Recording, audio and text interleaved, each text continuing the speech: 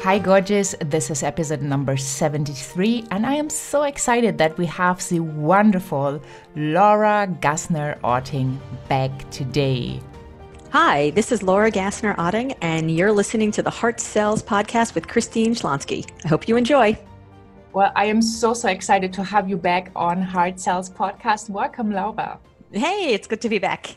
Yeah, I loved our first conversation. I loved the money, the price, a value distinction, and everything we talked about. So if you have not listened to the conversation, go back to the other episode and tune in.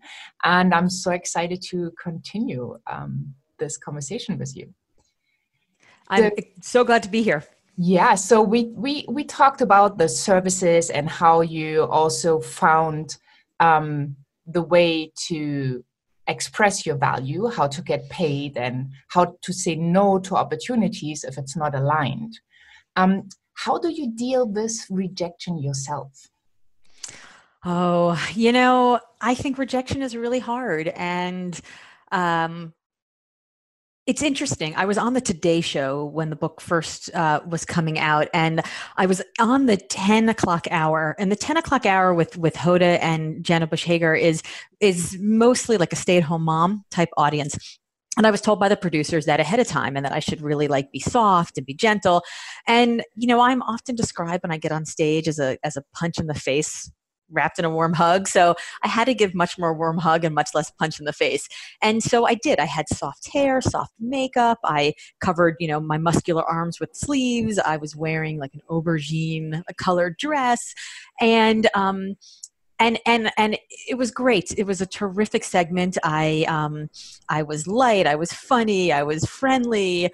And it was my first time doing live TV ever, my first interview for the book. And I was so delighted that I'd not thrown up all over myself. I actually, knocked it out of the park, mostly, frankly, because they're such good interviewers that they just made it so easy. They made me look so good. I mean, I think I actually could have thrown up on myself and they would have just cut to camera 2, kept talking and cleaned me up and cut back to me. But I walked off of the stage feeling so good. And then 10 minutes later, I got an email from somebody saying, I loved you on the Today Show. You were articulate and funny and so ladylike. And then I went to your website and I read some of your blog posts and I felt like I was being assaulted by the foul language, and shame on you. And you should really think about whether or not you can articulate your ideas without resorting to such terrible language. And it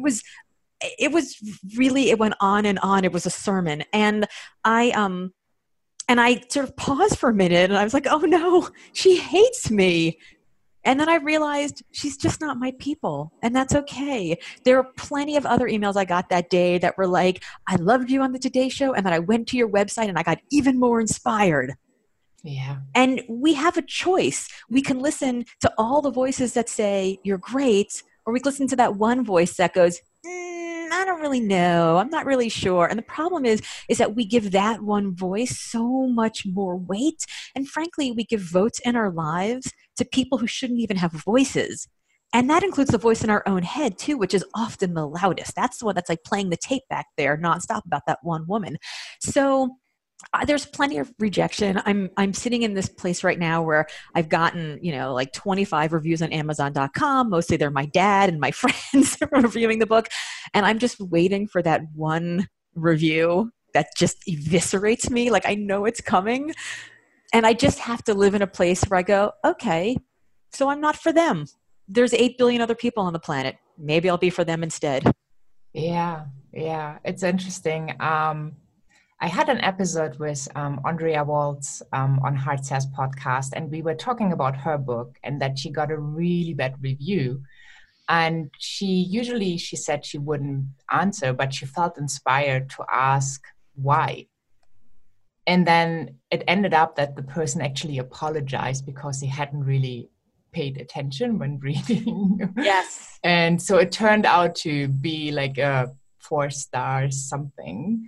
So, Yes. and I'm also a believer, like when you focus on things like this, they will show up. So, It's true. And I will say I have gotten some emails from people that have been a little bit negative. And the ones who I have, I have an assessment online at limitlessassessment.com where people can go and they can take a quiz that tells them a little bit about whether or not they're in consonance and what's stopping them, where they're stuck, and some changes they can make. And the quiz takes about 10 or 15 minutes. It's about 60 questions. And it's got some pretty catalyzing questions, which can make people a little bit uncomfortable if I'm asking questions about things that are, things that you haven't really wanted to change, but maybe have kind of been the problem. And I did get an email from somebody saying, I took limitlessassessment.com, I took your quiz, and I hated it. And I already know that I'm miserable in my job. And all your quiz did was rub it into my face. And I felt so terrible about that. And I wrote her back and I said, I'm really sorry that my quiz made you feel that way. I take it to heart what you said, and I'll look at some of the language and see if maybe that's the issue. But I know that in my book, the lessons that I teach will help you dig deeper and maybe make some of those changes. I'd love to send you a copy for free. Because that cost me like $5, right? Like, why not? I don't know who this person is. She's a school teacher somewhere in the Midwest. I don't know if she has a network or a community or a megaphone or anything, but I just was like, you know what?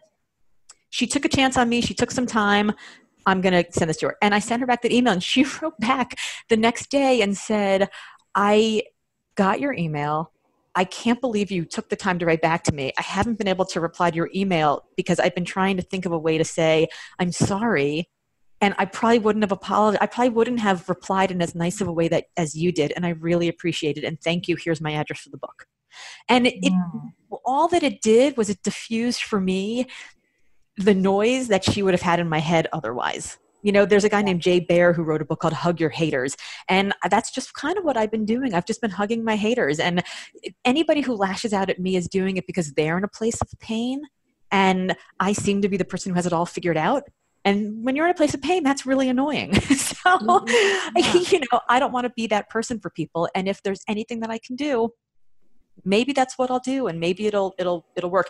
And even with this woman with the foul language, I actually wrote back to her and I was like, oh, I'm curious what you read on the site because, I drop a few F-bombs here and there, but mostly it's, much lighter fare than that, but it's pretty aggressive in terms of the way that I write pretty aggressively. And so I was just sort of curious. And it turns out that the page that she found most offensive used the word hell and damn. And that was it. Like those were the two words. So they wouldn't set your hair on fire. And it just made me think, well, should I keep writing that way? Should I not write that way? What's my voice? And it just really helped me to say, this is my voice and this is what I believe. And if this is how I write, and if this is impacting people in a way that resonates with them and I can connect with them, then it just gives me all the more reason to just super own my voice. But it doesn't mean I have to be a jerk about it. I can still engage with those individuals. I think ignoring them, it doesn't quiet the noise in my head of them. So I engage with them and then they normally write back and we have a great conversation and it's pretty terrific. Yeah. You should have you talked to a guy named Jia Jing? No, I haven't. Jia is the first name, Jiang, Jia Jing. And he did a TEDx, a TED talk about rejection. It's called 100 Days of Rejection. And he actually for 100 days intentionally put himself in a place where he would be rejected. Like he would go to McDonald's and you get like free refills on your drink. He'd walk up to the counter and be like, I'd like a refill on my burger, please. Or he'd walk up to like random people on the street and ask to borrow $100. Like absolutely ways to get rejected. And it's a great talk about rejection and what you can learn from just being rejected over and over and over again. So I would encourage you to watch that. And you should have him on your show. He's really terrific. Okay. Yeah, cool. I will definitely look into that. And I love the way how you engage with those people. There's a saying that goes, hurt people. Yes. And I believe that if somebody really takes their precious time to complain about you, then they're in a lot of pain. Annoying. They're in a lot of pain. And by the way you responded, I can really see that, that might have helped in their pain to get out of it, or to at least take the first step into a direction that feels much better. So I would definitely say, considering giving a helping hand um, is something really nice to do. Yeah. And for the most part, I mean, this cost me $5, but for the most part, it costs us nothing. I mean, it cost me $5.30 of my time. Yeah. And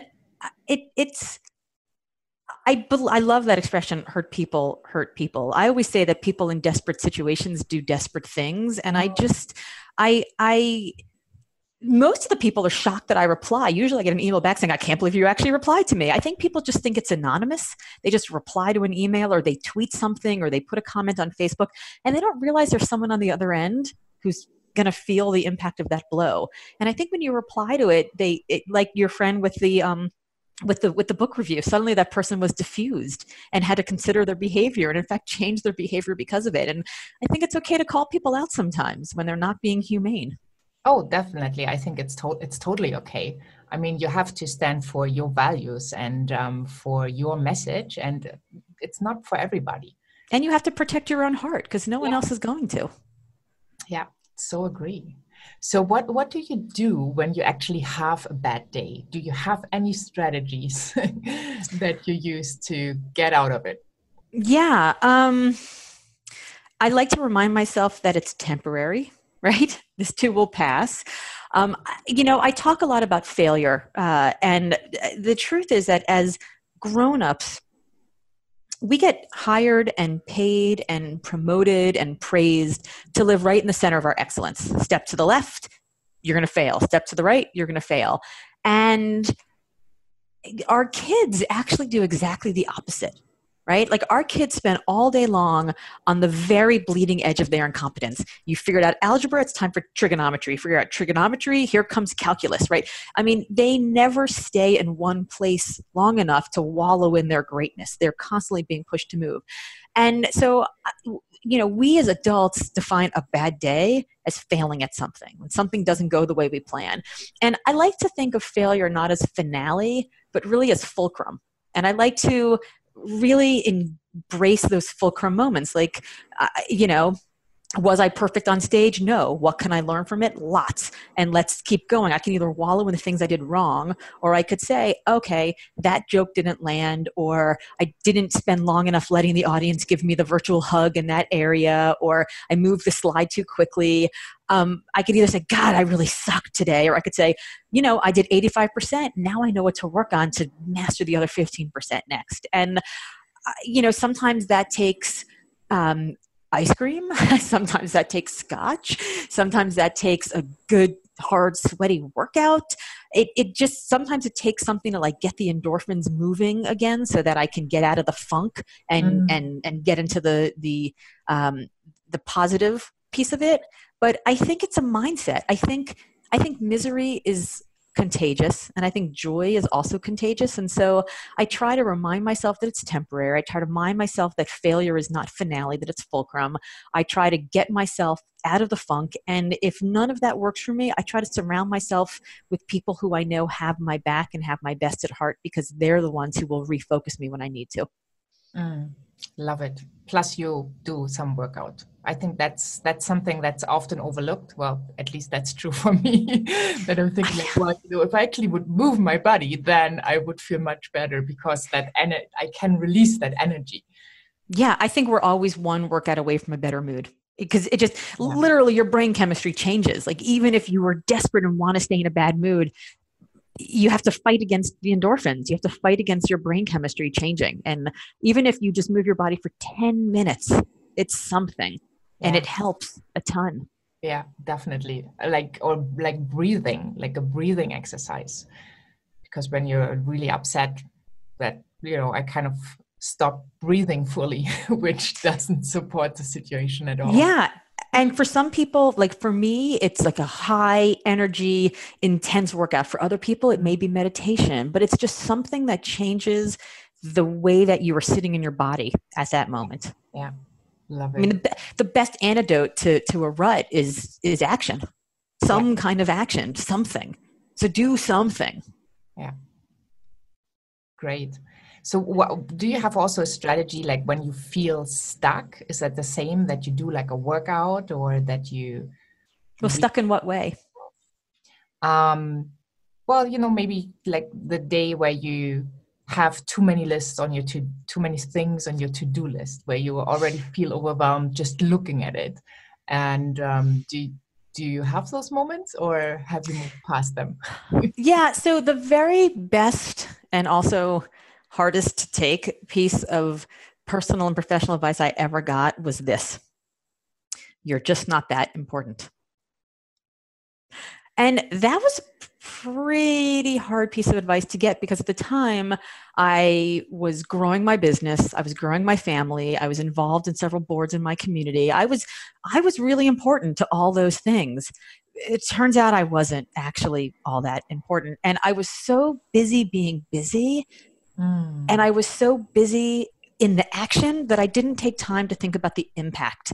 And I think that happens to a lot of us, where we get so overwhelmed by the busy, and the exhaustion doesn't really come from being too busy. The being stuck doesn't really come from being too busy. I think it comes from the time in between the busy, where we're like code shifting and costume changing to go from being the internal person to the external person, or the work person to the family person, or whatever it may be. And so whenever I look at my life and I go, oh my God, there are literally not enough hours in the day to do all the things I need to do, I ask myself, well, where am I that important? Because I want to double down there. And Mm. all the things where I'm not that important, the can I pick your brains, and the you got a minute, and the could you just take a look at, I ignore them. And honestly, they usually find someone else, because it turns out I'm just not that important. I love that advice. Thank you so much for sharing it, because it's so often, do you have a minute, or can you have a look? And I Or pick your brain. It's like, can I yeah, steal some of your time for free? yeah, No, thank exactly. you. Awesome. Yeah, what's your reply? Is it no thank you? Do you ignore them? Like what is a good way to get out of that? Because I know so that a lot of people suffer from that, because once you have something that other people want, then you get requests all the time, right? Yeah, you do. I think a lot of the times we get requests, though, not because we have been headhunted as the most important and vital person. I think we get asked because we're the closest proximate heartbeat, or we're the first person somebody thought of. And there's a couple things, like the drive-by bake sale chairmanship sucker punch of an ask. We just are the chairwoman of our bake sale. Just her father's going into emergency surgery. She can't do it. Can you? And all of a sudden, their emergency becomes your emergency. I believe that no is a complete sentence. Oh, yes. No, I'm sorry, I can't do that at this time. That's it. And people look at you like, what? And then you feel the need to give all these excuses because they're so stunned. And then if you just go, but have a great day. I know you'll find somebody, and you leave, you're done. That's it. You don't have to you don't have to make them feel better. No is a complete sentence. There are people in your life to whom you are that important, and causes for which you are that important, and projects that need you. And if you are spending your time getting sucker punched by the bake sale last minute problem, you're actually not showing up for the people who need you the most. Mm. Because when you walk out of that school, the next mom who walks in the door is going to get asked the same question. Hey, the chairwoman's dad is having emergency surgery. You're not that important. They'll find someone else. They always do. So I believe, number one, no is a complete sentence. If I can say yes to the bake sale, of course I'm going to. But I'm not going to do it just because I happen to be the first person who dropped my kids off that day. The second thing is that when somebody approaches me and I want to help them, but I just don't have time right now, I write back and I say, I would love to help you. I'm completely slammed for the next 3 weeks. Please ping me back. I'd love to help you then if it's still important, if it's still needed. If it's an emergency, and obviously I'll drop things and I'll help them, but I can't always do that. And usually it's not that much of an emergency. Most of the time, they don't write me back 3 weeks from them because they found someone else to solve their problem. Someone else looked at the resume. Somebody else answered their question that they probably could have Googled. Somebody else was there. Somebody else gave them the recipe for a green bean casserole. Whatever the thing is that they need, somebody else was able to help them. Awesome. Great. It didn't have to be, I wasn't that important. And then when they come back to me in 3 weeks, it's like, okay, absolutely. I promised you I'd be here. I'm here for you right now. Times are better. Then the last thing is, I think that it's okay to say, I'm actually not the right person for this. I don't know enough about that question. I don't have enough time. I don't have the right network. There is someone who is better, and you should think about asking this person or this person or this person. Goodbye. Yeah. That's fine too. So you don't have to be the solution to everyone's problem. Yeah. And I think that's something that we women suffer from, because we always want to nurture, maintain, we want the harmony, the peace, but also the freedom and, do what we desire. So I think that was really, really valuable and provides lots of good ideas. And yeah, I learned a while ago that no is a complete sentence. And I just love that expression as well. And if people feel badly about saying no, then they can say yes. Can you help me with this? Yes, and I can do it in 3 weeks. That's fine too. Yeah, love it. I just love it. Well, let people know where they can find you, because I will have everything in the show notes as well. But you have your book on Amazon, in the bookstores, so people can really go for it and have a deep dive, which I highly, highly recommend. Yes, so I am on all the socials at Hey LGO, so like waving Hey LGO, and then my website is heylgo.com. A lot of the stuff we talked about is in different blog articles on my website, and of course, the book Limitless: How to Ignore Everybody, Carve Your Own Path, and Live Your Best Life is on Amazon.com, Barnes and Noble, 800 CEO Reads, and anywhere good books are sold. Love it. Thank you so, so much for all the wisdom you shared, your wonderful energy. I had a lot of fun. And I hope really people follow that advice, and I'm sure that their lives will be changed. Awesome. Thank you so much for having me. It's been a great conversation. Have a great day. You too. Bye. Well, I had so much fun with this interview, especially the rejection part, which seems to be so difficult for all of us, no matter if we are already great in sales or not that great or whatever it is. Rejection seems to be a challenge for every human being on this planet. So I hope you got a lot of wonderful ideas out of this interview and ways how to see rejection, how to handle rejection, so that it makes your life easier. Hop on over to christineschlonski.com. You find there the podcast tab, Hard Sales Podcast, with Laura's wonderful episodes, and also the transcript, the show notes, the key points, as well as the wonderful resources, which one of them is her amazing book, Limitless. And I highly recommend that you have a read, and also make sure to give her a rating on Amazon, because that is what we all need and desire, to get some feedback about the work we are doing in this world. Last but not least, if you are over at christineschlonski.com and you have not yet signed up for the Sales Mentality Makeover Masterclass, I highly recommend you being part of it. It's a free online event where I gather 20 amazing experts that share their wisdom with you in regards to sales, mindset, money, and wealth creation. And they will give you spiritual and practical steps how you can increase your sales and create true wealth without losing your authenticity. And the amazing news is it's a free event. We are starting on May 15th, so don't miss it and tune in. There will be each day new episodes released, so that you can take your business and life to the next level. Thank you so much for being here. Have a wonderful day wherever you are in this beautiful world. And I'm saying bye for now.